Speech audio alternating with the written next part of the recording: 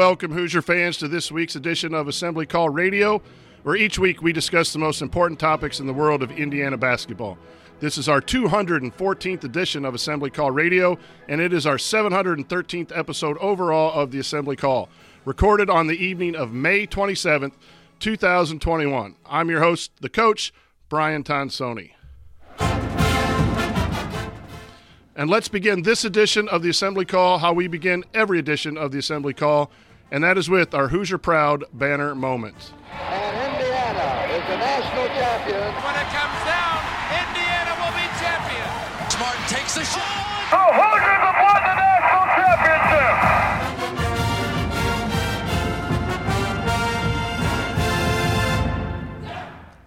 This week's banner moment occurred on Wednesday morning when Coach Woodson met with the media. There's a lot of good basketball discussion in that media availability, but there's really a bigger issue, and that is that Coach Woodson seems very comfortable in his role as the head coach at Indiana. This is something that has not been, or that has been amiss for far too many years. When Coach was asked by Greg Doyle, quote, "Why are you doing this?" end quote, Coach's answer was basically, it's part of the job. Maybe this could be interpreted in different ways, but to me it shows that Coach is aware that the media, the fans, and the community appreciate knowing what's going on with Indiana basketball. The idea that Coach is aware and comfortable in sharing information is a good change. Yes, this is the honeymoon phase, and we have yet to see a Coach Woodson team play on the court, but it seems like we have a leader who is not fazed by the enormity of the position. We have a leader who is willing to take charge and do things the way he wants to do it and is proud of what he is doing and doesn't mind sharing. We can only hope this leads to great success on the court.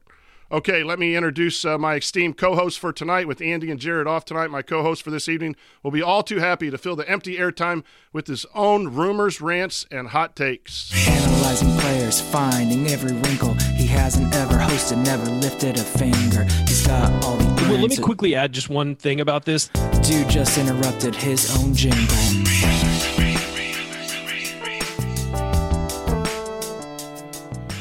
It's the one and only Ryan Phillips back from vacation. Ryan, do you have an opening rant for us this evening? Yeah, I think, and this isn't necessarily IU sports or IU basketball related, but I think it's tangentially related to just being a fan. And let me just say, what we saw last night in the NBA playoffs, Russell Westbrook getting popcorn dumped on him, an entire crowd of people telling Trae Young what he could go do to himself, and Trae Young getting spit at by a fan.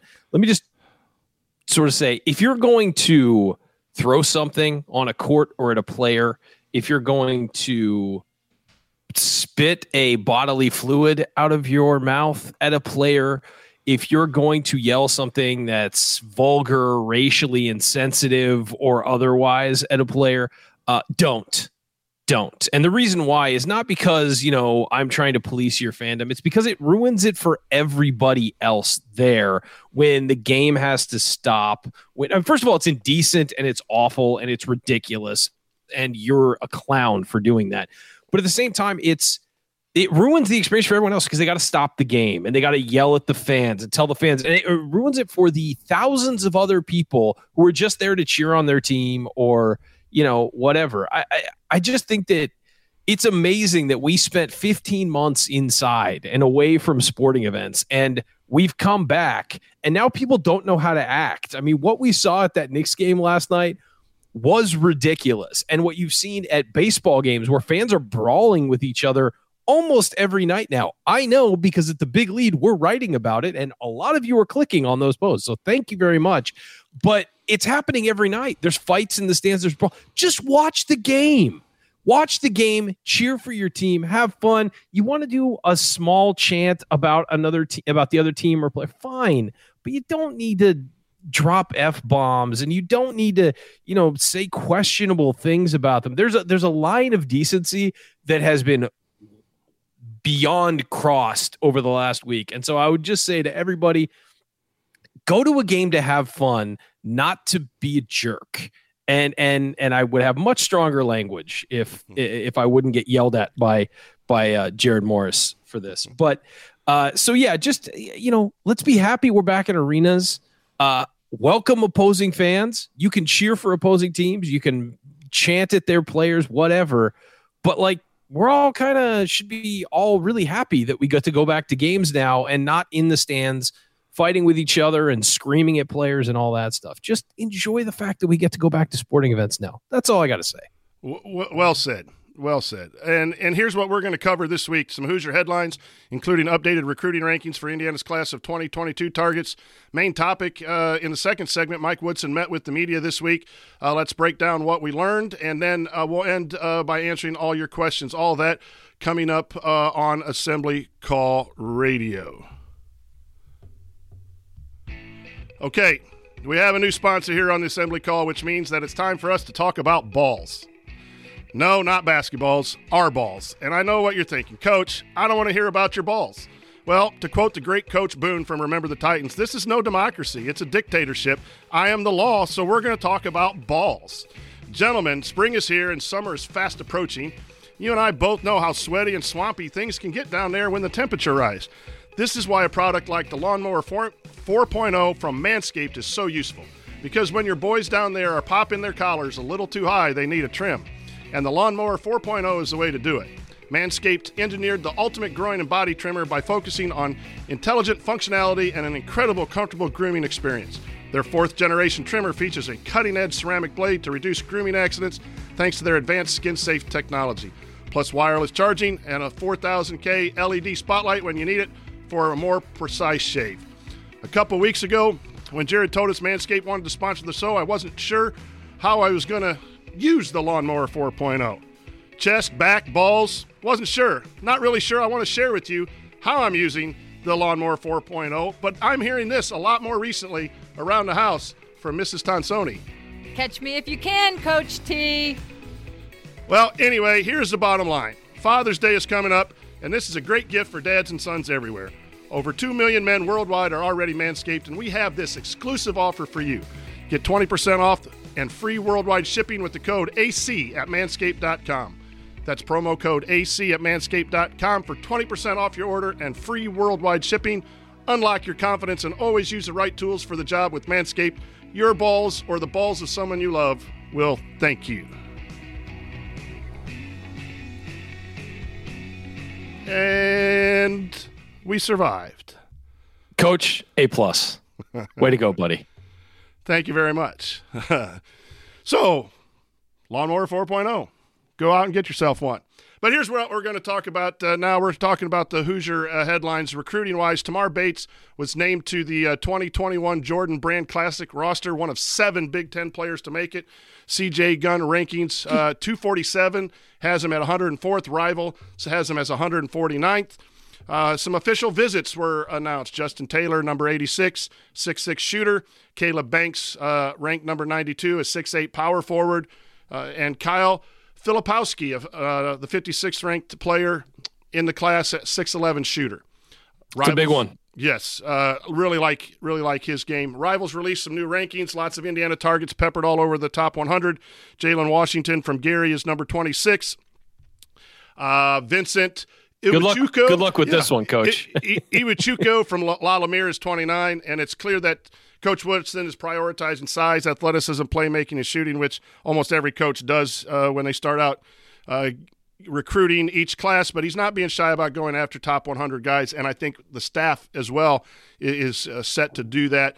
Several IU targets made big jumps. Terry Morin gets a new contract, $5.175 million over 6 years, plus some performance bonuses. In a context, Gino makes 2.8 at Kentucky, and Kim Mulkey makes 2.9 per year. Or at UConn. What did I say? Kentucky, yeah. If Gino was at Kentucky, man, that would just ruin it. My bad there.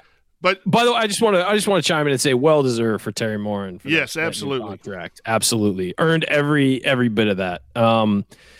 One thing I think I want to mention before we move on is just that you said that, Mike Woodson's prioritizing size, athleticism, playmaking, shooting. I mean, those are all things that obviously everybody targets, but I think that he's also targeting NBA skills, I think, and guys who could fit into the end, having played or coached in the NBA for so long. He's prioritizing guys I think that he could see succeeding at the next level, as opposed to finding a guy in the 130s who can do a couple good things for you in college. I think that he's really prioritizing, hey, now again, we're not going to get all these guys, but he's really going hard after guys that can succeed at the next level. And I think that it might be that he's the kind of guy who can coach that kind of athleticism and that kind of, skill set because he's done it in the NBA. Now, if Indiana is getting high 4-star, low 5-star, or even high 5-star, hey, I'll take one, guys, obviously the program is going to be successful and it's going to be good for the profile of the program. But I also think that coaches need to find players who fit what they do. Tom Crean brought in shooters. I mean, that was, and not defenders typically. And when he got a defender, the guy looked like an all Big Ten defender, like a Victor Oladipo or someone like that. Archie Miller tried to bring in well-rounded kind of coaches kids, like guys who could, have one really good skill and try and develop the other skills. And it all has to do with the comfort level of what a coach can coach and what he's used to coaching. As a coach, I know you coach, when you see a guy coming through your program, maybe down in the middle school level and moving up to high school in the JV level, freshman JV level, you notice the kids you're going to enjoy coaching from an early moment because they have the skills that you like to coach.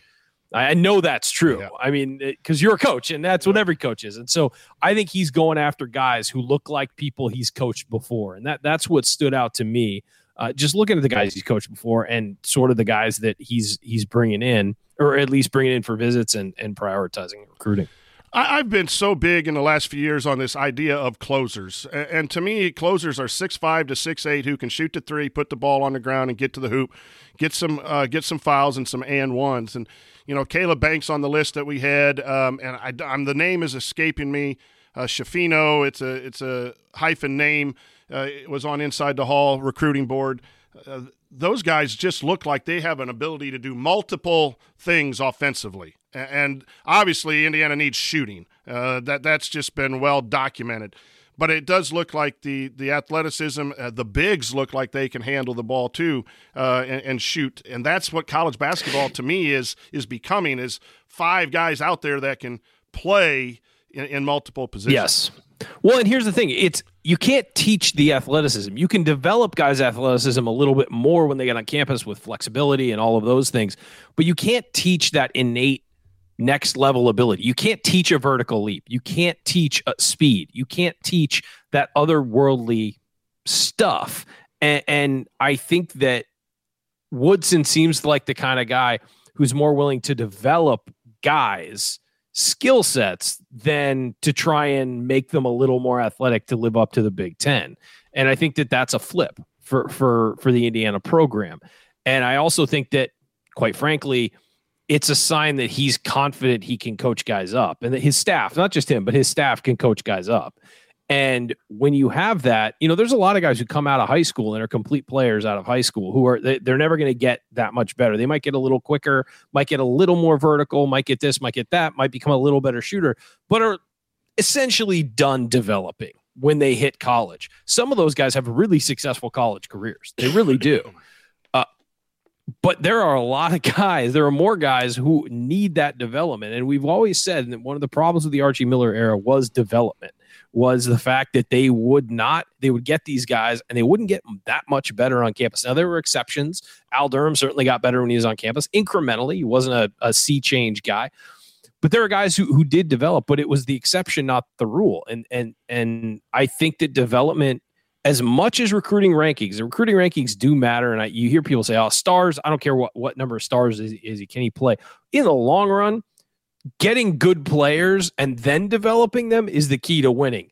Yeah, you're going to get a 3-star. Victor Oladipo falls under the radar and then gets developed into a number 2 pick in the draft. That's going to happen, but that's more rare than seeing a guy who's a good player out of high school, a 4-star, mid 4-star guy, develop into an NBA talent.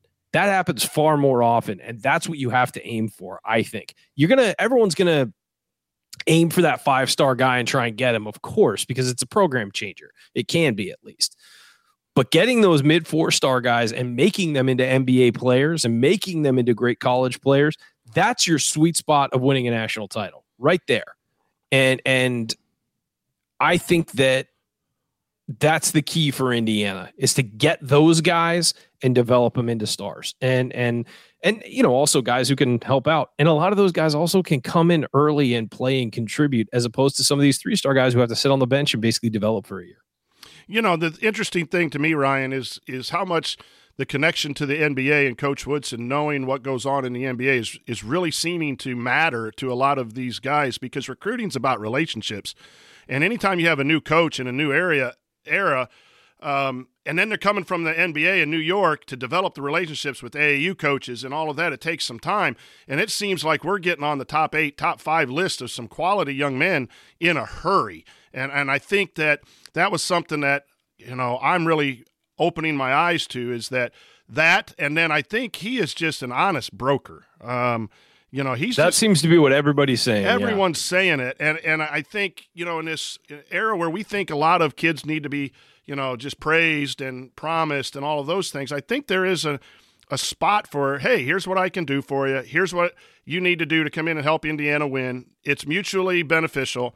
If you want to come Here's play, what you're missing. Here's the hole we can fill. Yeah. And boy, I think that's needed to fill that gap that Indiana has had. And so it'll be interesting to see how this closes. Can Coach Yah close on some of these? Can Coach Hunter close on some of these? I mean, Obviously it's Coach Woodson has to do the closing, but can they develop those relationships? It's one thing to get on a top 5 or a top 8 list and to get a visit, which has been tremendous. It's now getting some of these, which, Coach Miller missed out on a few of those when we were down to final 2s and 3s, and that just made all the difference. And so that's been impressive from Coach Woodson in his first 2 months. One departure from the last staff that I would say, too, is these guys are casting a very wide net. It felt like the last staff, if there was a class, I'm just giving an example here. I'm not referring to a specific time, but let's say there was a class of 3 available. They'd target 6 guys really hard and just go hard after them. These guys are targeting a ton of people because they know, hey, you get a kid on campus, you may not have him as like you may not think you have competition, but you get a guy on campus in Bloomington around these coaches, around these players, you might suck him in and grab him and hook him. And so why not take that chance instead of narrowing your field of vision? There are philosophies with that, though. It's like if you spend all your time on these 6 guys and you go full court press, and the chances you land 3 are probably higher, but it's the chances you land 3 guys are also probably higher if you are also probably really high if you cast a net of 20 as opposed to 6. So the thing is that if you miss on the guys you really want when you cast that net of 6, you're in trouble, and you wind up having open scholarships, and your roster construction isn't great. And then you're banking on transfers or maybe a spring commitment, and that's just not a good place to be for a major college basketball program. So I kind of like the idea of bring in as many guys as you're allowed to, let them see the campus, get them around your coaches. Maybe you wind up liking them more than you thought once you get them on campus. Maybe they end up liking you more than they thought they would. So I think it's a different philosophy, and I'm here for it. I think that it's a good idea to get as many eyes on that campus as possible. And hey, maybe you don't get the guy you're going after, but maybe he's got a teammate that you're going to go back, that kid's going to go back home and talk about what a great time he had. And that kid's going to start thinking, oh, yeah, no, I want to go look at that. I want to go talk to those coaches. These things all have a trickle-down defense or a trickle-down effect. So I think that it's the right decision to go after as many guys as you can at college. One of the things we don't see too, and we need to understand is the job the staff does, and including everyone underneath the staff who prepares film and scouting reports and itinerary for these things. It takes a whole organization to go out and recruit. And really, the 3 coaches that Coach Woodson has hired to be on his staff really seem to be in tune with some quality players. I would imagine Coach Fife is more in the Midwest, but Coach Yah seems to have that connection from his time in other schools, plus the year and a half he was spent just developing players. And it's about relationships. It's that way in my job as an educator. It's that way in coaching too. You've got to have a little bit of trust. And boy, it seems like those guys are pretty good at what they do, at least to get these guys considering Indiana, and then obviously they need to finish it. So, okay, coming up on the Assembly Call Radio, Mike Woodson met with the media, as we mentioned earlier this week. What did we learn? We'll explain our key takeaways next. All that and more coming up on the Assembly Call.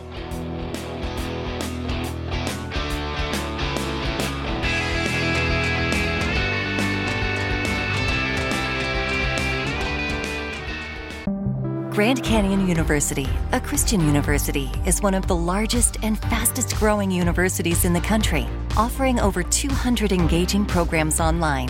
Praised for its culture of community, students build meaningful professional relationships with faculty who become partners in your success.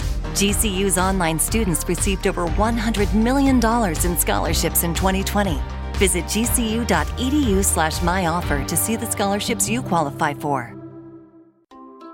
Si tú y tus amigos ordenan de McDonald's juntos, deja que los demás agarren su comida primero. Yo sé, el solo pensar en el olor de las papitas y tener que esperar para meter tu mano en la caja y sacar unas suena loco. Pero por regla, si eres la última persona que sostiene la bolsa, entonces las papitas que se cayeron al fondo de la bolsa son tuyas. La paciencia paga, amigos. Para pa pa pa.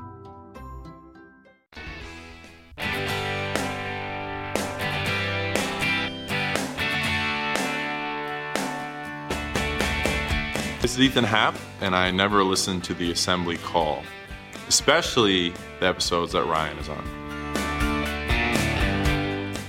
Welcome back to the Assembly Call. How do you keep up with the fire hose of information that comes out almost every day about IU basketball?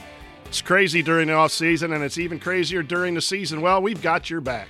We send out a free weekly email newsletter on Sunday mornings that rounds up the most important and interesting IU basketball stories from the previous week to keep you up to date on your Hoosiers. Over 8,000 of your fellow IU fans are on the list, and we want you to be there too. So go to join.assembly.com to subscribe for free now.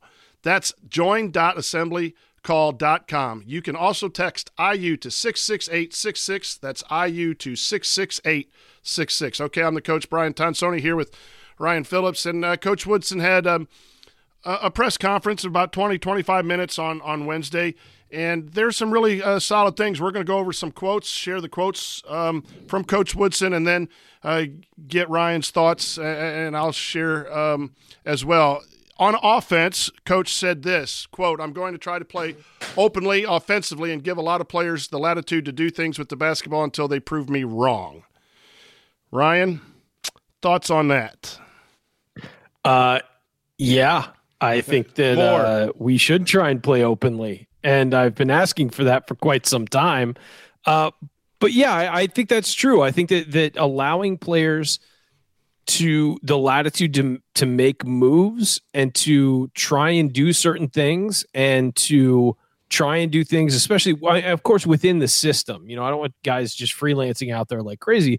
But you've got to trust your players until they give you a reason not to, I think. And especially early in the year, because we're going to get a full, a full non-conference this year. They're going to have time to work things out and decide, okay, who can really attack the rim in the middle of this set we're going to be in? Who can really pull the trigger on an open three in this set we're in?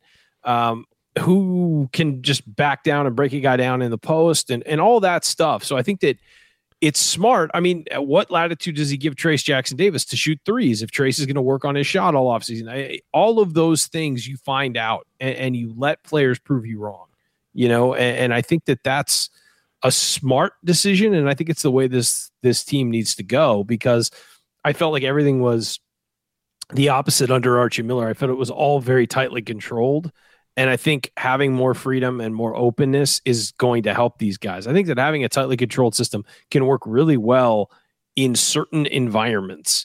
But when you're first starting out at a new school with a bunch of guys who've maybe been locked down a bit much, I think that maybe that is the exact right way to go, to sort of open things up and allow guys to have the freedom to make mistakes. Because that was one thing about Archie Miller's system, and I think that we kind of heard from people afterwards that the players are just so afraid to make mistakes and to screw up. And it's like, guess what? You're gonna make mistakes.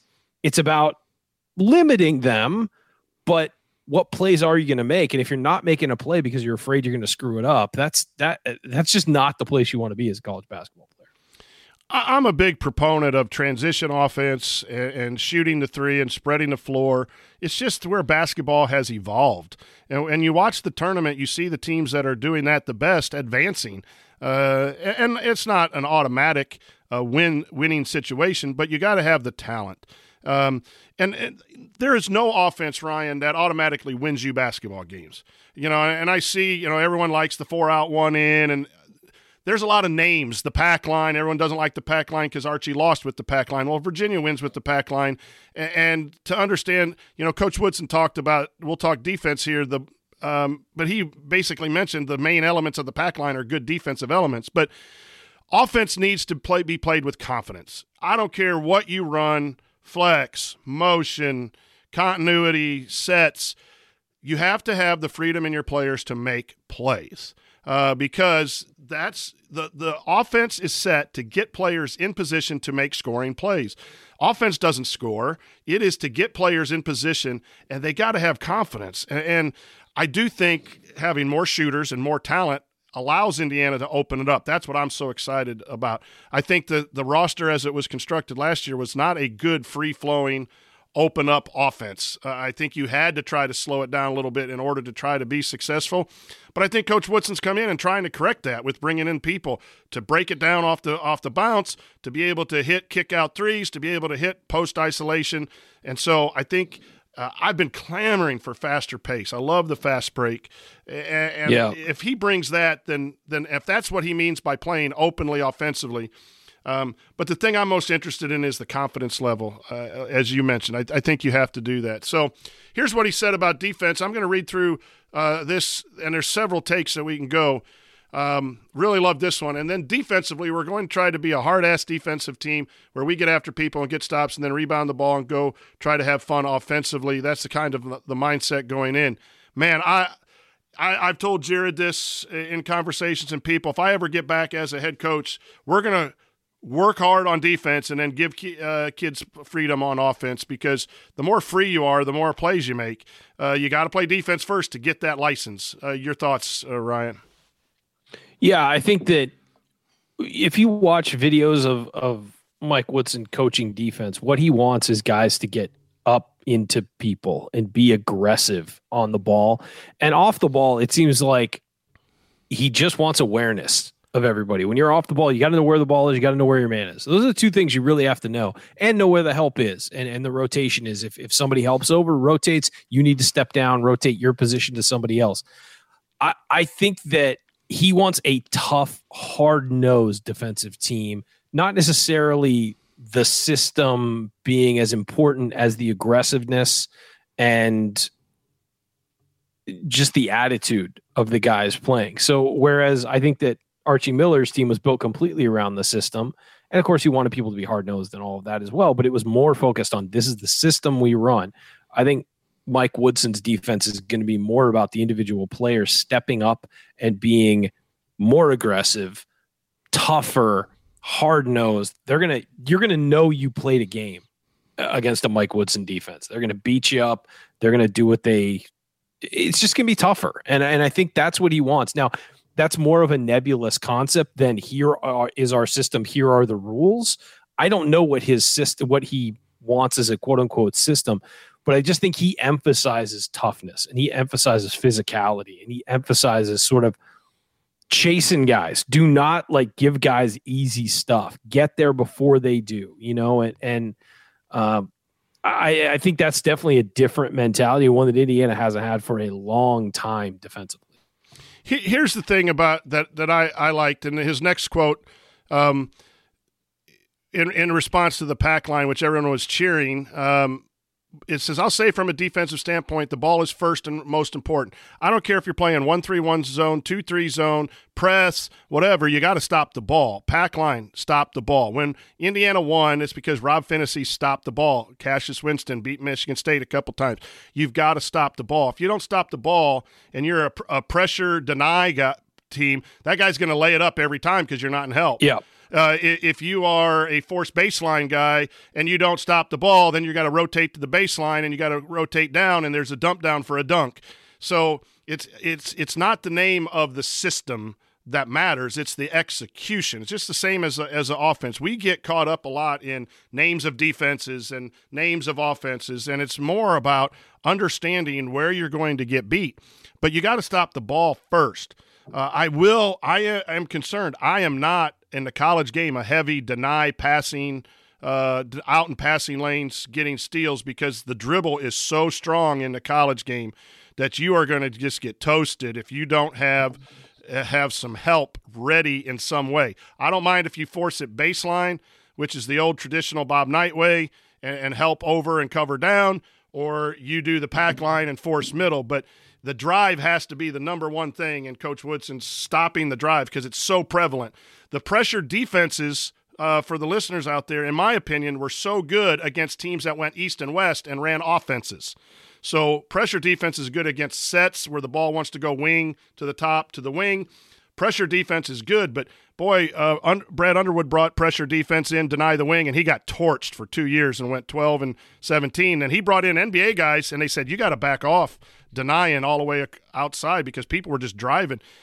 Indiana beat Illinois twice because they could just drive the lane and score. So that's my concern. I don't want to get back to the denying passes all over the place. I think basketball has evolved defensively a little bit different. You can be hard-nosed, Ryan, get up in the ball, help aggressively, help the helper. That's another thing that Coach Woodson said. And then you got to put a system in place. This is him, Coach Woodson quote, there's a breakdown, you got to help there, and then that helper has to have help, and then the next man has to have help too, so it's rotation. If you watch the NBA playoffs right now, it's all about rotations and setting up your rotations.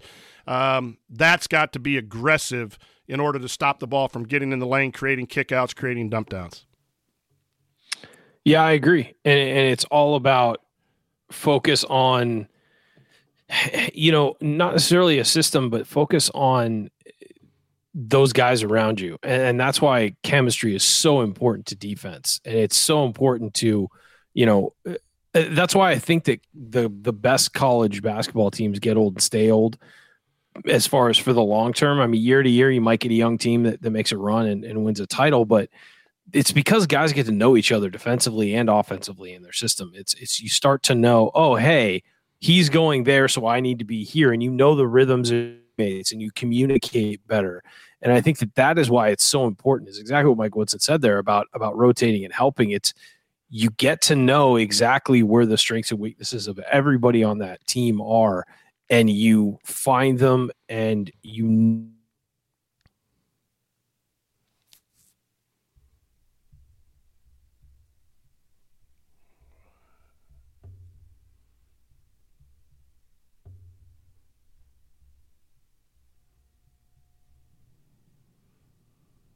and bought in. Yeah, I lost you there for a little bit, and then you came back. You bring up what he said next. Is he said, quote, I think great defensive teams work as a unit. Everybody is on a string, and when that damn ball goes up, everybody is responsible for rebounding, so you can go and do what you do the other way. That's that team chemistry that you talked about, and that getting old is helping each other out.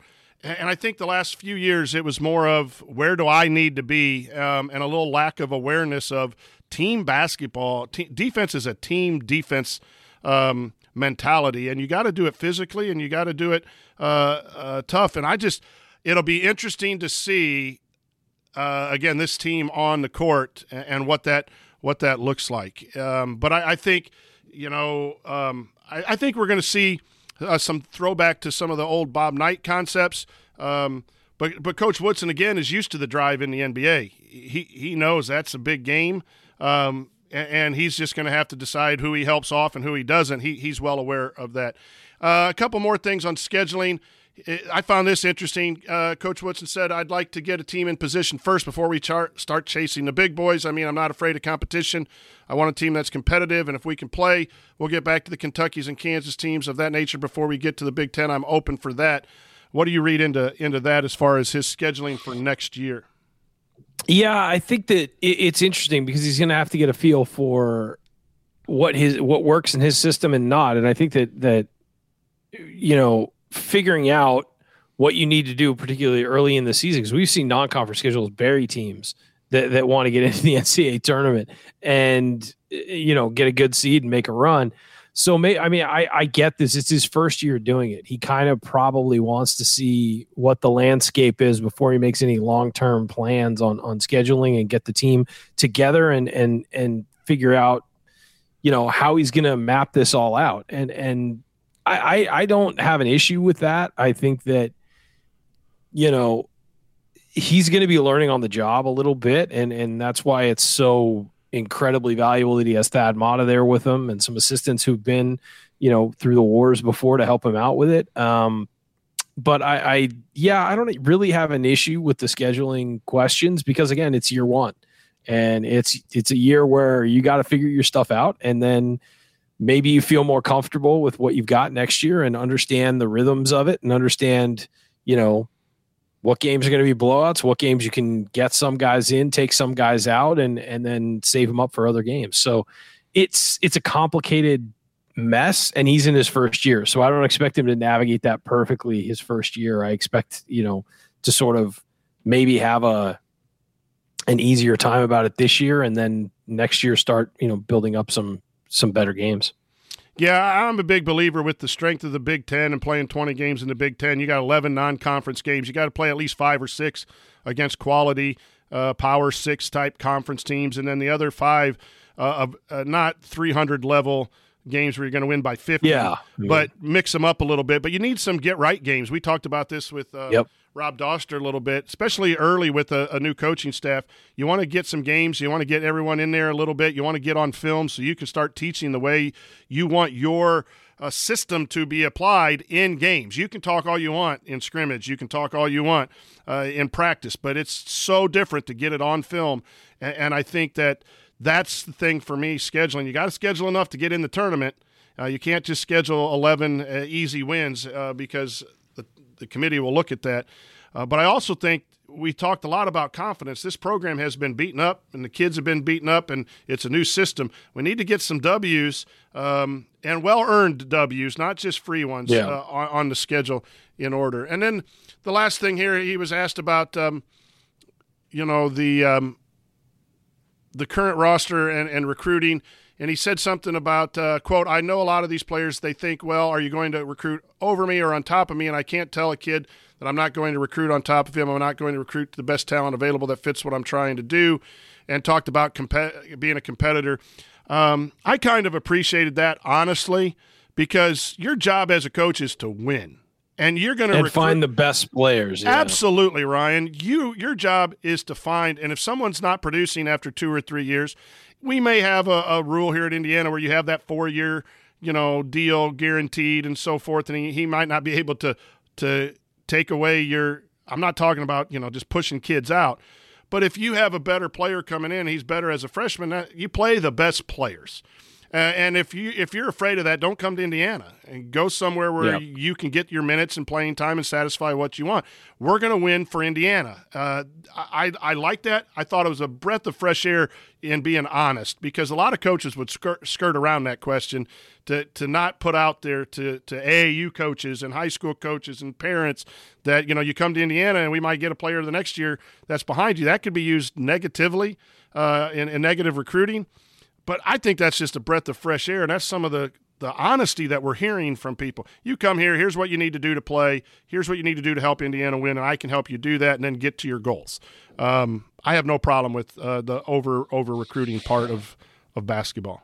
No, it's honesty. And quite frankly, the kids, they just need to worry about themselves. And if they get themselves right and they play right, you're not going to have to worry about people coming in over the top of you, and here's the other thing. It's the nature of the beast in college basketball that teams are going to recruit the best talent. They're going to go after the best talent regardless of position. And, especially with these days when everybody is so much more positionless. I mean, if you get a center one year and you get a center the next, the chances are one of those guys is going to be able to step out on the floor just the way nature of basketball is now, and play some on the perimeter and rotate it out. And also with rotations and things like that, more guys are playing. So I do think that you got to go as a coach. It's your job to go get the best players and put together the most talent on that roster that you can. It has to fit together, but the most talent you can, and make it work. And that's not his job to baby players or bring them along. Now, I think that there is some coaching that needs to go on there to make sure that guy reaches his potential and all that. But you also have essentially a duty to the rest of the team to bring in the best players and load it up with the best talent.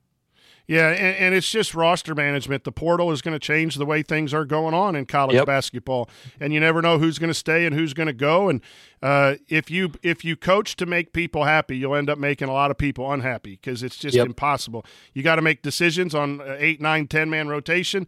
You're going to leave somebody out. You know the portal's sitting there at the end of the year. You've got to be ready to fill that, whether you bring people out of the portal or you bring people in from high school. You got to constantly be recruiting right now, and if you're not really running the program the correct way. The right way, yeah. Coming up in our third segment, we'll do some subscriber shout-outs and answer your questions, so stick around with us here on the Assembly Call.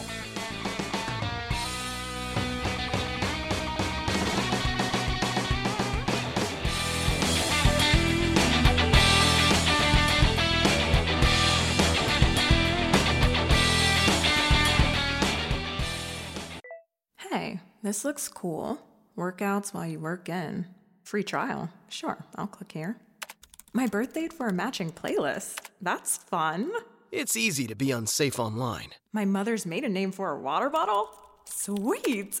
Now it's easy to help protect yourself. Norton 360 with LifeLock gives you device security, a VPN for online privacy, and identity theft protection, all in one. Opt in to cyber safety. Save 25% or more off your first year at norton.com/news. At California's Great America, it's never too early to start thinking about next year's fun. That's why we're offering the lowest price of the year on a 2022 Gold Pass right now. That includes unlimited visits this year, so you can enjoy the Great Pumpkin Fest, Haunt, and Winterfest. Then unlimited visits next year to try new foods, enjoy festivals like Taste of Orleans, scream on our world-class coasters, and splash away at South Bay Shores Water Park, all for just $82 plus applicable taxes and fees. Hurry! Offer ends October 31st, so get your Gold Pass now at cagreatamerica.com. It's amazing in here.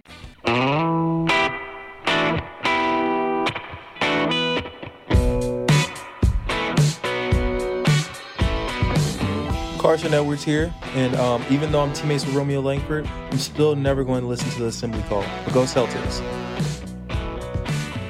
Celtics got quite the burden to get out of the hole here, but I hope those two are finding a way to help the Celtics win. I'm the coach, Brian Tonsoni, here with Ryan Phillips, and it's segment 3, which can only mean one thing. Subscriber shout out, subscriber shout out. The first subscriber shout out comes to us from Chicago. It's TC Malik. TC's favorite Hoosier is better than advertised. It's Max Bielfeldt. His Assembly Call leader is, quote, Ryan, then Jared. That seems like a very misguided choice, but we do appreciate that nonetheless. Jared wrote that, didn't he? Jared wrote that. That wasn't me. Yeah, that was Jared. And for his special acknowledgement, TC said, thanks for keeping us entertained these past few years. Thanks, TC. We appreciate it. Our second subscriber shout-out comes to us from Detroit, Michigan. It's Nathan Herbert. For his favorite Hoosier, Nathan said, I'll have to pick just one. It would be Yogi. I never felt better about how a game was going than when the ball was in Yogi's hands. His senior speech was a Hall of Fame moment, and his family seemed like terrific people, too. For his Assembly Call leader, Nathan wrote, I'm temperamentally most similar to Ryan. My inclination is to rant, and I get a lot of joy out of decompressing with the community after a big game, but Jared is my leader. The positivity and balance that he brings to the discussion are reflective of the traits I aspire to emphasize in myself, and Nathan has a That is a misguided choice. Yeah. Go ahead. Absolutely. And Nathan has a special acknowledgement. I'd shout out Jeff Goodman and the National Basketball Writers who think that the Indiana fan base is too negative. They've obviously not spent enough time with the Assembly Call community. You all make me proud to be a Hoosier. Thank you, TC and Nathan. We appreciate it. And now it's time for our mailbag. All questions were submitted via our private IU basketball discussion community, which you can learn more about and join at assemblycall.com. It's not that good, but it's not that bad. It's Jay's mediocre question. So Jay says, when things get back to normal, what's the first thing you will do when you set foot in Bloomington? Wow, that's a good one. I've got kind of a tie here. When I go with my family, I always visit the Union we go find, go to the bookstore and find stuff. And I spent a ton of time at the Union as a college kid because the journalism school was right next door. Now it's since moved over to Franklin Hall, but it used to be in the Ernie Pyle Hall right out in front of the Union. So between classes, I would just go chill in the Union. I'd go find places to go and study or, not study, most likely take a nap. But when I go back, I'm going to Nick's. I'm going to go sit somewhere and just, I don't know, a burger, maybe some chicken strips, some biz fries. I don't know, but I'm going to Nick's. That's my go. That's my home away from home, man. When I lived in Indiana after graduating, I was working in Columbus at the Columbus Republic and also working from home on my own website. I would just go sit at Nick's for lunch because they had Wi-Fi back when not everyone had Wi-Fi at their restaurant. And I would just go sit there for like 3 hours, got to know the staff. They all liked me, shockingly. And I, for 6 years, that was my 3 times a week. I'd be in Nick's all afternoon, just, drinking a water and iced tea and having lunch and hanging out. That is a home away from home for me. I'm happy every time I walk in the front door. Yeah, that's Mrs. Tonsoni and I are taking a Saturday afternoon, Saturday evening trip to Bloomington here in a week. Just because it's back to normal, we're going to go to all the spots. We're going to go to Buffalo's. We're going to hit Little Zagreb's for an anniversary dinner. We're going to stay at the Graduate right there on Kirkwood so we can end up at Nick's. And, we're ready to get back to Bloomington. That's the first thing. And then I can't wait. The first home football game is 7:30 at night, which means incredibly long amount of time for tailgating.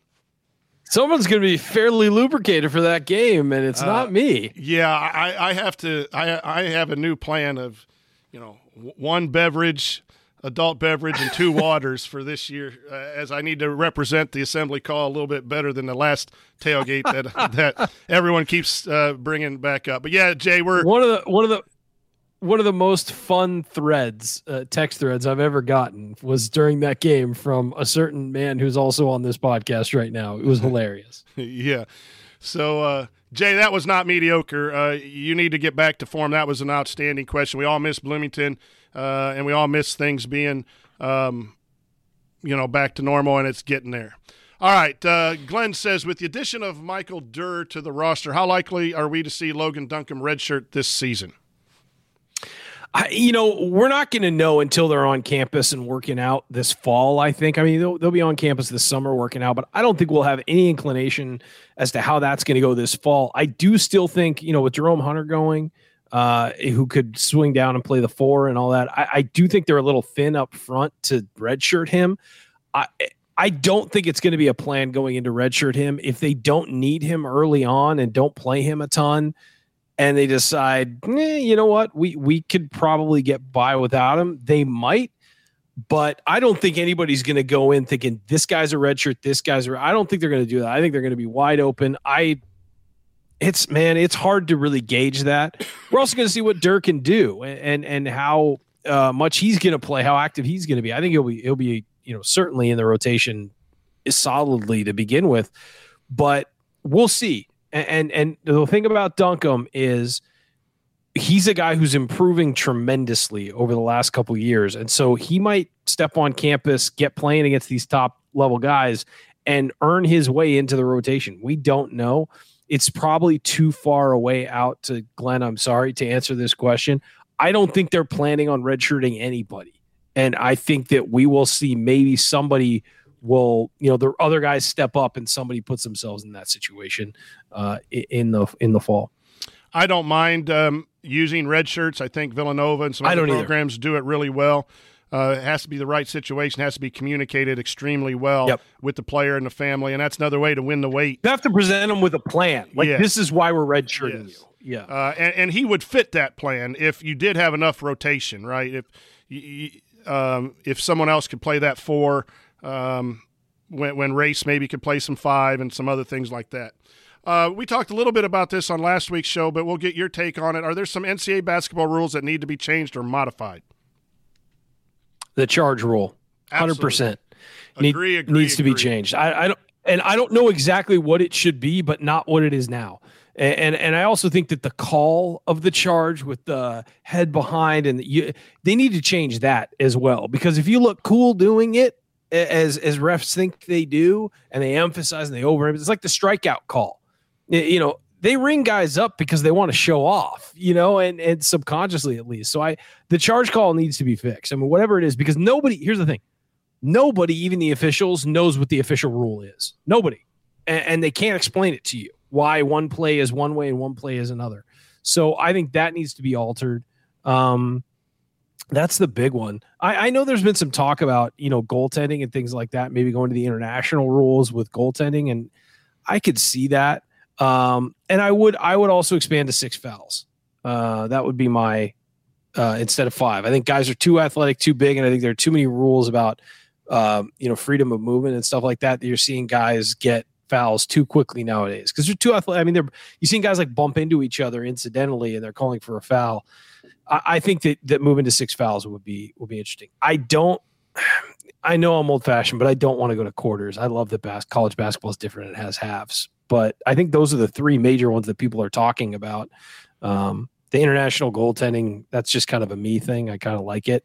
I like guys going up on the rim and getting the ball. But yeah, I think that the 6 fouls and the charge are the big ones for me. And I'd like to stay with halves. I agree with you on the charge. I was kind of half and half on the 6 fouls thing until I read that somebody thought it increased fouling and slowed the game down when they tried it a few years back. So that would be a maybe test it in the NIT 1 year or something. Maybe do a test with it. I would like to see the free throws change from 1-on-1 to 2 shots, and maybe if we're not going to quarters, reset. I agree with that too. Reset at 10 minutes and get rid of the 1-on-1. You shouldn't get rewarded for a negative play defensively. Yeah. That should be a bigger penalty if you choose to apply that in your defensive scheme late.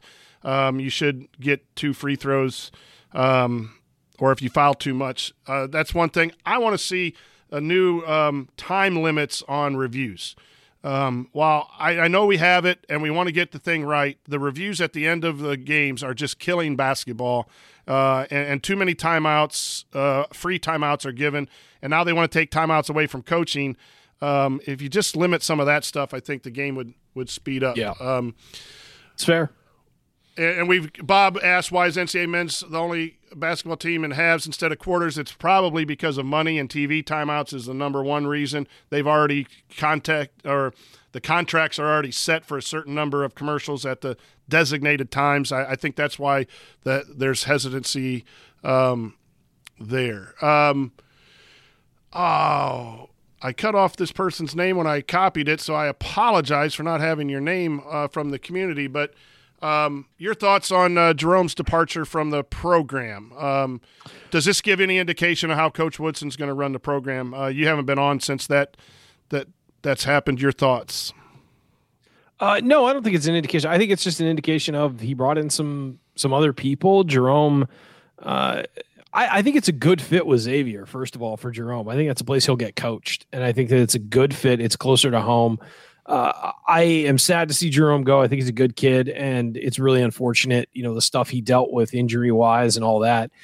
But I also think that there's sort of a full speed ahead thing here at Indiana with Woodson and trying to turn this around quickly, and maybe some guys were going to get left in the dust a little bit, and I think that he was a candidate for that to happen.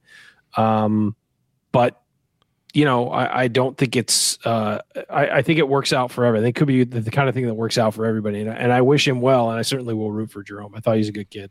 That's another thing where I thought he was as honest as he could be without sharing details. And in fact, he said, I don't want to get into the details, but he said they just didn't mix. And sometimes when you take over a program as a coach, you don't see eye to eye with certain players, and sometimes you got to move on from those players that had played in the previous years. And I just think that's the situation, and we'll move forward. Kevin Llewellyn asked this. It seems like we have a good mix of players who can play multiple positions. Point guards, 2 and 3s, 3s and 4s, 4s and 5s. From what you have seen on film, where do you see our biggest hole for our offense right now, Ryan? Geez, I don't know. Probably on the wing, and I think that there's some decent wing talent, but I also think that you don't really have an established wing scorer right now. And I think that that's what's going to be interesting moving forward to see who steps up into that role. And I think there's talent. I just don't think we have an established one. I said last week the 4. The 4 needs to be stretched the floor. We've had too many spacing issues with this program for the 4 years. We need to space the floor, and so I'm concerned about the 4 making enough shots. Maybe Kopp goes down there to play some to get that offensive spacing.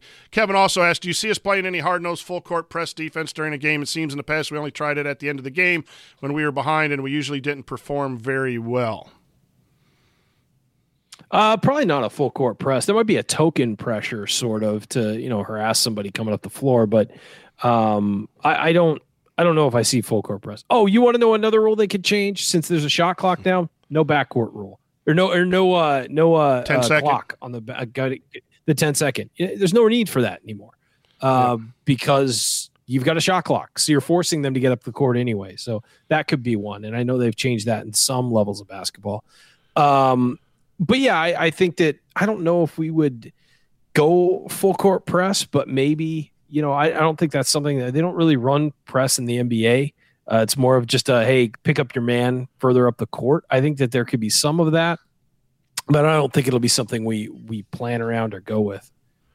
Yeah, I don't. If you're going to be a pressing team, that's going to be your mantra from the start of the game to the end, like an Arkansas and some of the Havocs with Shaka Smart at VCU. I don't see Woodson doing that. I think he'll use some pressures, maybe to eat some shot clock, those kinds of things. I wouldn't be surprised, but I don't know any full court pressure too. And again, it just depends on his mentality. Some coaches like to get out and press and be pressure defense, and they don't mind if they give up points.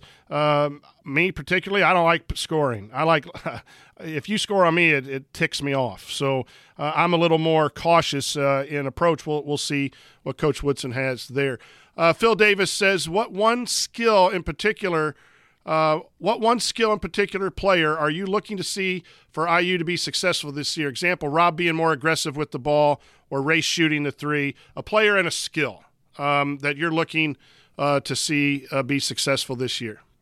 Race shooting the 3 is really good. I mean, that's a good, if as you said, the stretch 4, if Race can step out and hit a jumper, I want to see the whole team shooting better. That I know that's not what the question is, but the whole team across the board starting to shoot better. I think number one for this team, is Christian Lander hitting jump shots.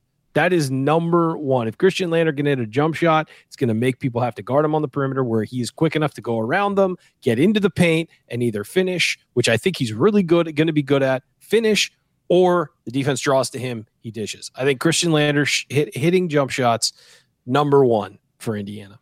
The first two were my first two. Race has got to hit the 3 if he's going to play the 4. Whoever plays the 4 has to hit the 3 or at least be a threat from the 3, as we talked about before. And I agree with you on Lander. I will also add Trace Jackson Davis. What's his face up basketball game? Can he hit 15-footers? Can he hit some threes? Just enough. I don't want him taking an awful lot, but just enough to throw some different wrinkles at teams other than just having him score in the low post. And J.D. DeFries says, what player are you most interested seeing playing for a Woodson coach team?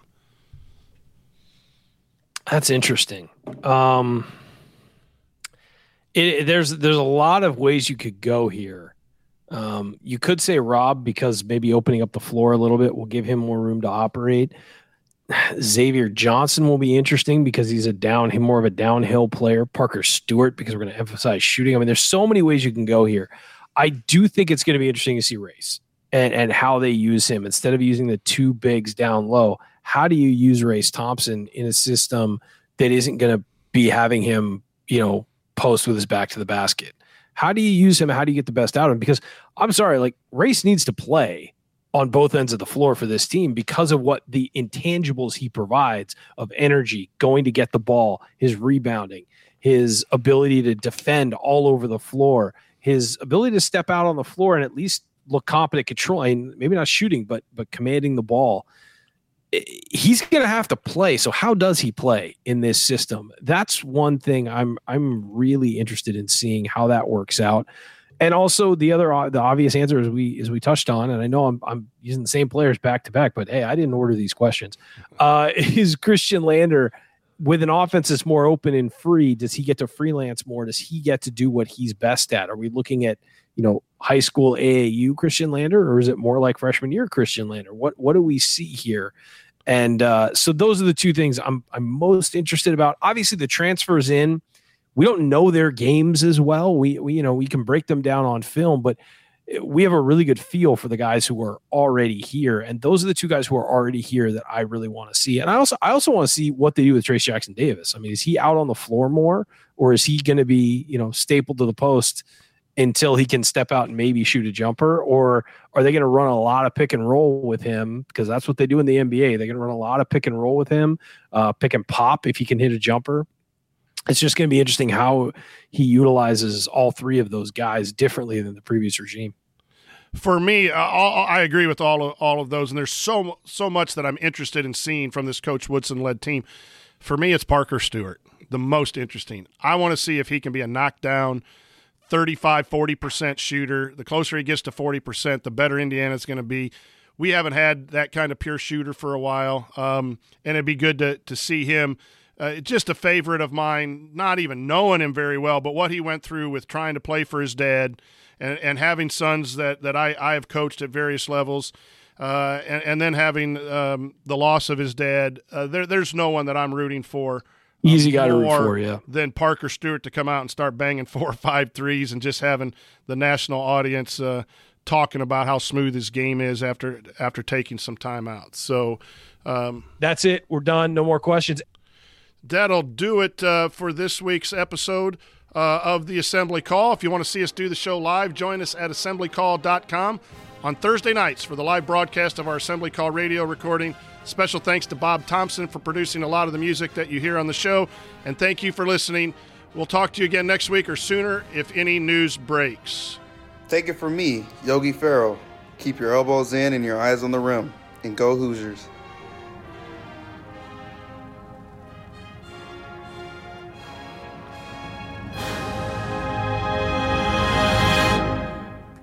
Thank you. Thanks for coming out. All right, I got to get out of here, folks. Thank you. You might get beat today, but each day you got to get better. Hey, the show's over. Here I come, Coach Tonsoni. That's a wrap. That was a good one.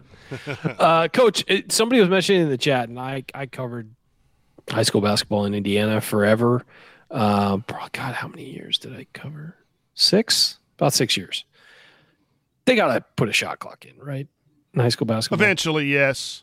How long it is, as a defensive-minded coach, I'd love it. Because we can guard you, and we have long possessions. We talk as a staff sometimes how to increase the pace, not because our offense, but because our defenses forces teams to really be selective, and we don't give up a lot of stuff quickly. Yeah. And so the points, the number of offensive opportunities are lower because teams take longer possessions. Well, if we could speed them up with the clock. Now, do we have the offensive firepower to do that? Do we have any late shot clock ball screen guys? Maybe not. So maybe it'll even out and we won't be worth a darn. But yeah, I'd like to see. Because look, I graduated from high school in 98. And I think in 96, they put in a shot clock in California. It was 35 seconds, which is a little long, but it was the first time they did it. And I have to interrupt because people are asking for this, and then we can continue this discussion. Sure.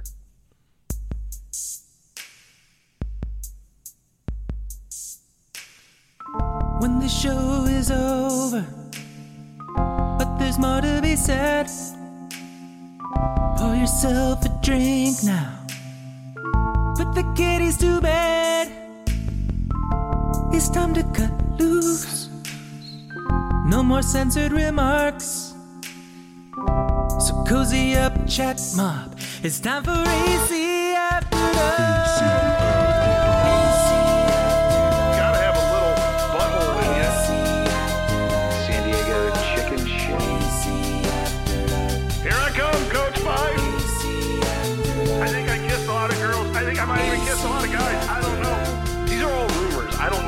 What's true and what's not? Turn your butt cheeks on. Assembly call co-host arrested. So there you go, Chat Mob. There's your AC After Dark theme music. Rejected Bond theme music songs. Yes. So anyway, we're talking shot clock in high school. Really going to get back on track after that? I just think that they need to have it. I do. I think that I don't love the Indiana stall. I don't love that offense. I hated it in high school. People would do it out here. The four corners or just hold the ball for, you get a 2-point lead and they just hold it for the rest of the half. I don't like that. I've never liked it. I think that it's not really the point of basketball. The point of basketball is competition, and you're not really competing at that point. I know coaches and players, they have to do it because that's just the smart play, but you're forcing them into a situation where they have to do it. I don't love that. You're making a situation where it could be a 1-0 game or a 2-0 game. And I just don't think that's basketball. My issue is with the execution of a shot clock when you go to a variety of high schools and who can hit the shot clock correctly and not correctly and reset after rebound. Yeah, you run into that because it's hard. It's hard to just get good people in gyms to start and stop the clock. But your stall ball, one of my greatest coaching moments. We were in one of my first years coaching at Northfield High School. We were 4-17 playing the number 1 ranked team in the state who was undefeated. And I sold the kids once we got the draw on holding the ball. And it was, we were down 5-3 at the end of the first quarter. We were down 11-7 at halftime, and we held the ball for 5.5 minutes at the end of the third, down 16-11. All I wanted to do is get it into the fourth quarter, and they trapped us on an elbow catch, and we threw to the corner, and a kid hit the three, and it was 16-14. And the crowd into the fourth. Going into the fourth, we were 4 and something, and against the number 1 team in the state, we were only down 2. We ended up getting beat by 16 once we started playing. You open the offense up. Once we opened the offense up a little bit, but boy, I was being called names, getting yelled at by the opposing, and the other coach wouldn't come out. So we just said we're going to try to get to the fourth quarter where something crazy could maybe happen. But I agree with you in theory. I think it's time. Whether it's 30 or 35, I might see a longer one, just to make sure that teams don't hold it, type of deal. But I think it's got to come in. So, yep. Well, that was it for AC After Dark, everybody. Let's do the outro song. It's yeah. I'm just kidding. I'm kidding. We don't have to play it again. Should I believe in the high?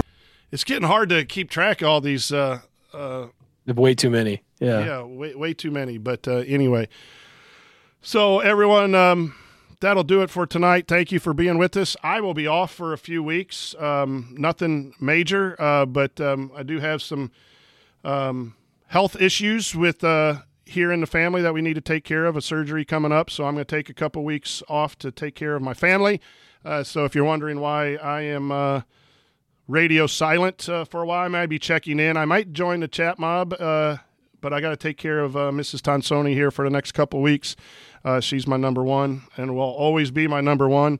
And so she's like my number 3. So well, good. I'm glad. It's. I'm gonna miss doing the shows, but to everyone else, the regulars, the originals, will be here to take care of you guys till I come back in mid-June. So until then, I will try to stay up to date in the community as much as possible. Appreciate all of you very much, and looking forward to seeing everyone at the tailgates this fall and getting back here in June. So that'll do it. Best coach. Love you. All righty. We'll see you, man.